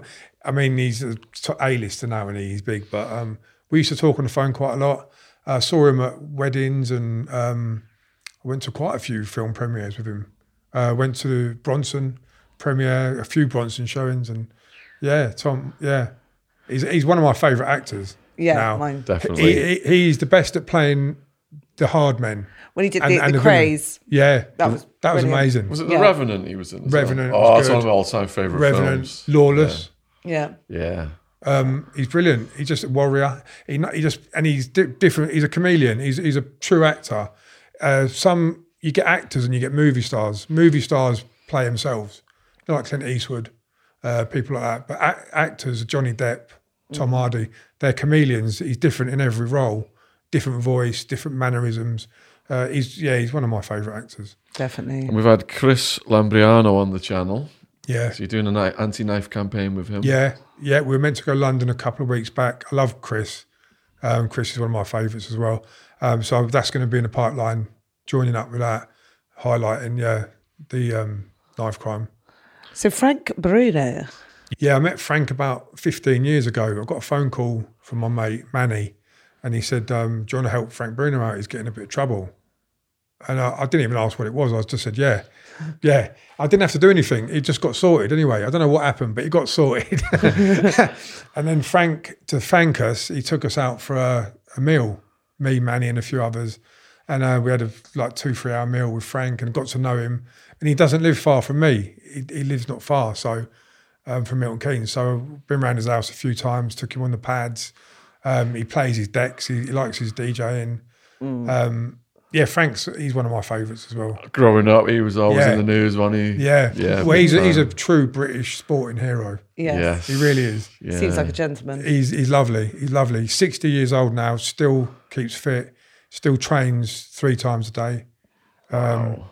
I saw him about a month ago, and I love Frank. Yeah. Well, shout out to Frank if you're watching this. We'd love to get you on the Frank. channel. Yes. Come on. Yeah. So go on, your favourite fighter of all time?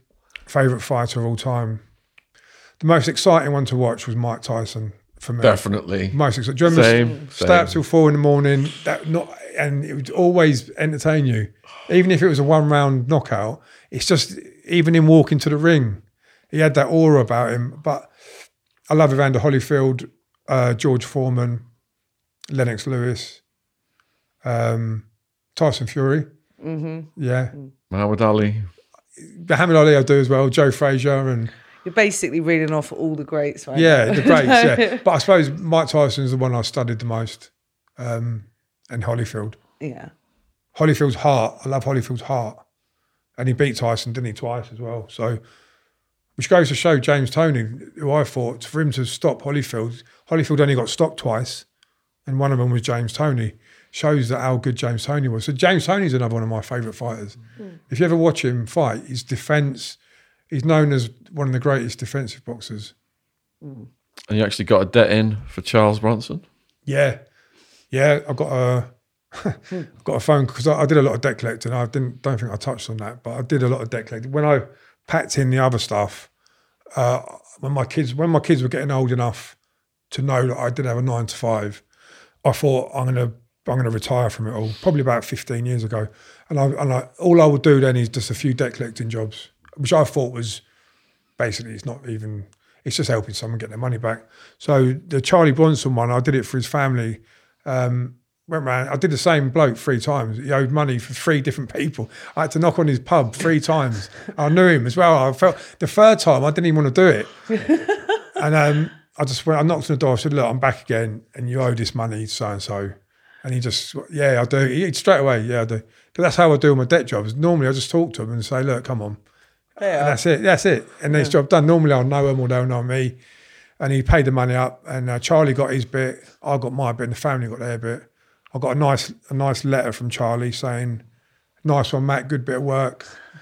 Keeps me in Mars bars or something." So you said that they mostly just pay up. What have you got any stories of when they've not paid up? Well, some of them that didn't pay, I mean, what happened lately, the police get called a lot of times now, so it's not even worth doing them job. I don't even do them anymore. And they're filming you walking in and all that. Yeah, stuff. there's cameras around and all that. So, no, honestly, most of the job, I was doing it for years and years and years. And honestly, 99% of the time, I'd knock on the door. I used to do them on my own, by myself as well.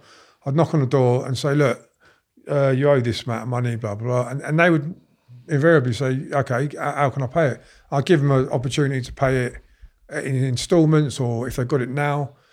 I did one debt job.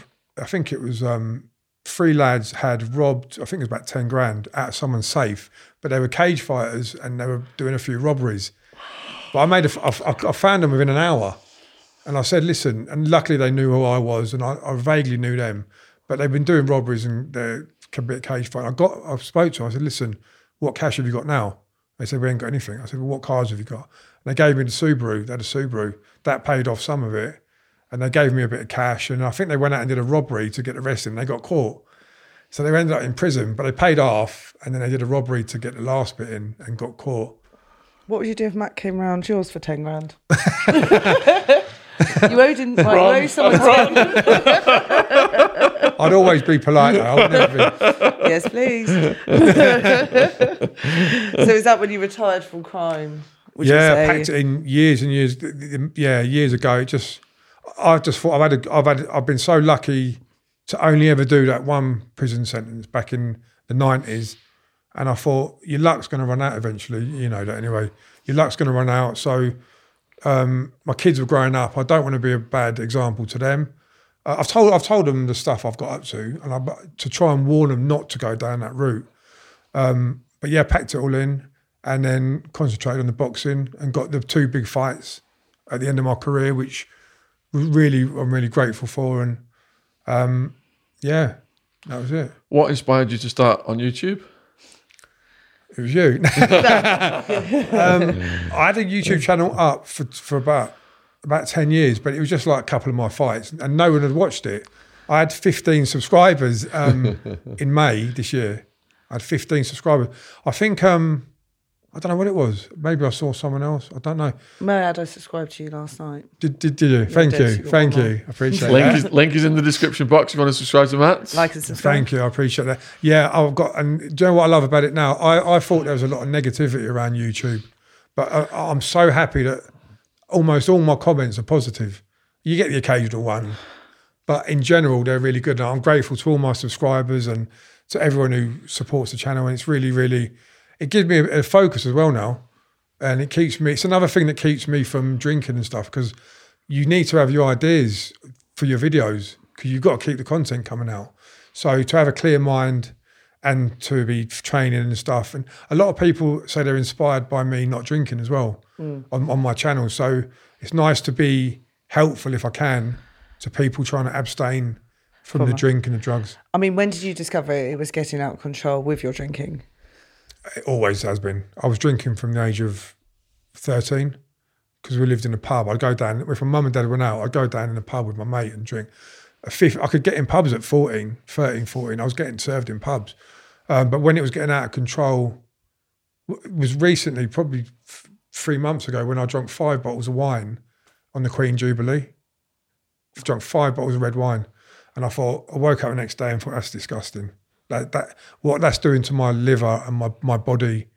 And I was drinking it. Then I went on to vodka, thinking it's cheaper. So I was drinking a bottle and a half of vodka 3 or 4 times a week. And I was still doing YouTube videos. And I was thinking, I can't keep doing it, because long-term health. And what helps you to sustain? To abstain. Sustain. Well. Fights lined up. So say I've got the fight with Jack Draper, that helps me. My YouTube channel really helps me now, because I want to keep people motivated and on the same path. So keeping a clear head for the videos. My kids as well, obviously, to be healthy for my kids. I don't want to be... they say when you stop drinking, it decreases so much the chances of throat cancers and liver cancer. So many negative health things are going to happen to you. So I've stopped all that, and hopefully it'll pay off, give me a few extra years or a healthier later life. Look at Wildman, he died in his late 40s and he couldn't quit the drinking. It was Wildman late 40s, my age. So that contributed to his... Yeah. It was multiple organ failure in the end, but he was just on the cider, liter cider. How many was he drinking per day? Daily, yeah. Just a lot from what I saw, yeah. He must have get heartburn from all that. And as you were saying earlier before with podcasting, you were saying how it is poison. Yeah. Yeah, and people don't realise what they put in their bodies. Obviously, I'm not here to educate people on alcohol abuse, but it's you are drinking to inebriate yourself. Yeah, because if I can't have one drink, like people can go to the pub. Once you pop, don't stop. Yeah. I will drink until I'm asleep. Even if I drink indoors watching films, which is what I did in the end. Because going out to pubs in Milton Keynes will guaranteed someone will offer me something and a bit of Coke or something, and I'll be out for 3 days, and it will ruin my week. So what I did, I started to separate myself from going out. I stayed in, and I'd drink indoors, but watching films like Scarface, Carlitos, all of that, watching all my favourite films. But I'd drink just as much indoors, which is probably, they say it's even worse when you're doing that. So I wasn't even a social drinker in the end. Yeah. Yeah. So I've packed it all in. Stopped it all. 14 weeks this weekend with not a drop of drink. Thank you. Well done. Thank you. Seriously. So how does it feel having this wonderful community of viewers sending you comments and messages and from all over the world? Yeah. How does that feel to have that? The YouTube channel really, it does make you feel good, because it's life changing, isn't it? It's life changing. And I've looked on my thing. I've got so many people from Australia, America, all over the world. In fact, I've got more people from Australia than I have my own hometown. So it's lovely, and I get so many positive messages, and it just really does cheer you up. And then occasionally you get the negative one, but you just got to, I sometimes reply to them. But they take all that time out of the day to send you something negative. Yeah. I bet we get trolled more than him, though. It's actually like a form of love, kind of, really, isn't it? That they spent that time to think about you and put that down into words. What gets me is the people that know the title of your video and they watch the whole video and say, well, that was a waste of time. Like, my God. Or they'll slag off the video, but you knew what the video was about. I just can't stand negativity, because it's draining. The YouTube beefs and all of that stuff goes on. I don't know how people can keep their energy up with all that negativity. I don't. What it is, they get rewarded because they get the views. So Decaheggy versus this, or Decaheggy's done that.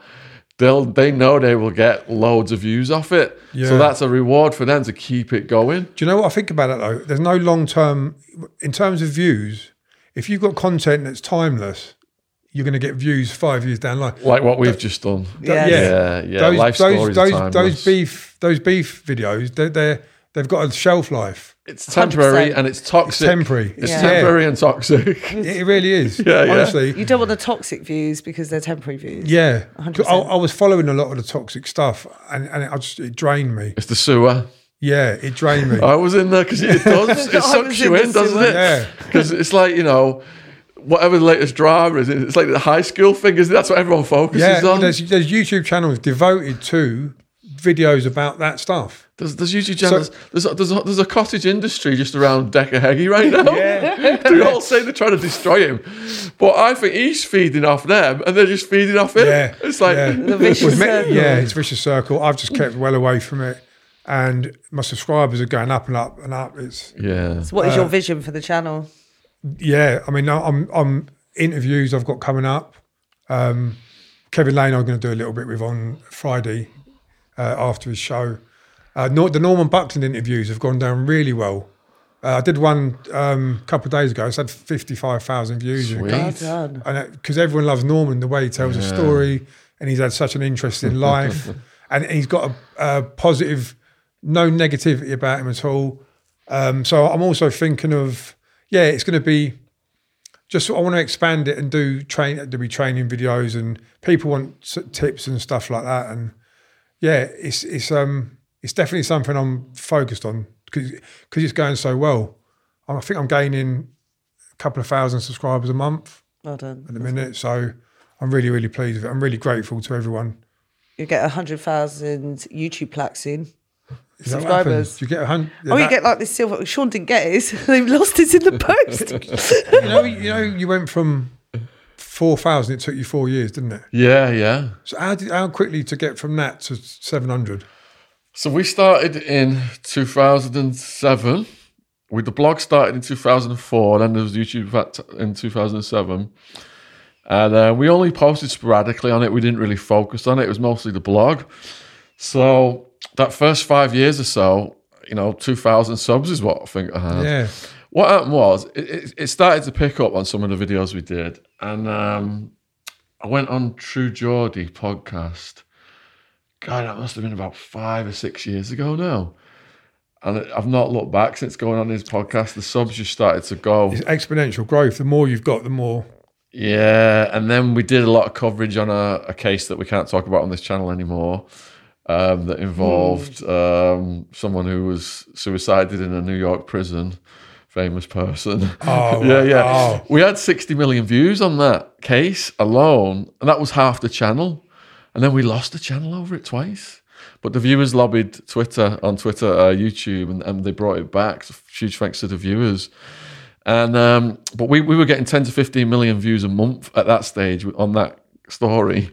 So then we were knocked down to about That's good. 1 million views a month. But in the last couple of months now, it started to come back up. I think we had 6 million in October. Did ya? So YouTube, the thing is, 6 million views in a month. yeah. But we used to get 10 to 15 million with that case that we can't talk about anymore. We fed off that for a while. But the thing is about YouTube, Matt, YouTube launches you, and you think you've got it going, and it knocks you right back down. Takes it away from you. Takes it away. So my advice is don't do anything controversial. No, controversial, try not yeah. to. I've kept so many people's stuff out of my channel. Yeah, I you don't got want to get caught up you in got that. to. The other thing is as well, it's not human beings that are watching your channel, it's artificial intelligence. So certain words you use on your channel, they're screening for it. And if those words are words that they penalise you, then they promote your video to less people. That's called getting shadow banned. I've heard about that. Yeah. Is that what it is? We've been through stages of being shadow banned. So you've got to be careful on the words. The more you upset the algorithm, the less the algorithm will promote your videos. And we live or die by the algorithm. Yeah. Live or die by the algorithm. Yes. Pledge. That's true. It's true. Yeah. Yeah. Hashtags as well, if someone said is important. Hashtags are important. We put a lot of like city terms, like, you know, London. Giving all your secrets away. Sign up for my course. It is strange though. I'll put the same video out. I've got 3 interviews with Norman Buckland. Yeah. I'll put very similar ones, and I put them out one day after another. One it's 50,000, one it's 5, and one it's 20. It's weird how it pushes certain ones out and not certain others. Depends on time of day you release the video, depends on your thumbnail, depends on your video title, depends on the immediate engagement. Algorithms looking at all these comments, things. Likes. Engagement. Yeah. So it doesn't matter whether the comments are good or bad. YouTube just views it all as engagement. Yeah. So some of the most viral videos in history have just been all hate. But because the people argue and fight all over it, YouTube sees it as engagement and promotes it more. It out, So trolls actually help videos. Yeah, the negative Because comments. I think it was someone was deleting comments off a Dave Courtney video, and Dave called them up and says, "What are you doing, fucking deleting all these negative comments about me?" The person thought he was protecting him, but you're not. You're actually spoiling the engagement by deleting those comments. For me deleting some naughty comments on me, should I just leave them up now? You're spoiling the engagement when you take those down. Why have you not rang me up and had a go at me? Jen's got her own channel now where she's starting to interview people on. Oh, right. But you've not looked at what countries are viewing you yet, have you? I don't know. You're my manager on Analytics. I saw you on Yvette Fielding's. Yeah, did you? I know Yvette, yeah. She's great, I know isn't Yvette, she? Yeah. I like her channel as well. Are you going to go on hers? I'd love to actually. I think know you should. Yvette. Yeah, I'd love to. She's great. Liam's a good guy. And We Liam. just went the road for 2 days with Liam in Scotland. Oh, have you? Paul Stansby's wedding. Yeah, Yeah, he made me drive. Yeah. We both sat there like lady I mugs. know what a good driver Jen was. Yeah. Like, go in the car. Liam was like, "Are you all right to drive? Are you all right to drive?" I said, "Yeah, of course." 3 I can hours drive. later. what was Paul's wedding like? I've spoken. Paul has got Shout out Paul Stansby. Paul Stansby podcast. Paul's got the biggest heart in the world. Yeah. I don't know if you saw what we did with him about his brother getting murdered. I did. Heartbreaking story, and he's on a mission to save lives now. So he raises money if people have been injured in towns. There's these kits that they finance in that just stop the bleeding and save these people. And I like Paul. I was meant to go on his podcast as well, so he's invited me on at some point. oh, you should. Oh, you should. Yeah, I will do. You've Yeah, got lineup now. Yeah. Yvette, Paul. yeah. I've been on Liam's. I've done Liam's one. Yeah, he said. Yeah. No, because we had Jimmy Tippett on, and Liam goes, did him 20 years ago. Yeah. What? Yeah. That was the 7-hour round trip to Scotland brought is how many podcasts you've done after Liam. Yeah. Liam's the original. Liam was the pioneer, wasn't he? A lot of these guys. He was bang on it at the beginning. Yeah. He's going to get back into it as well now. Yeah. It's just all this wedding and... Yeah. But you asked about subs then. So my sub growth has come, a lot of it's come from, besides that case, collaborations with people who've got a lot of subs.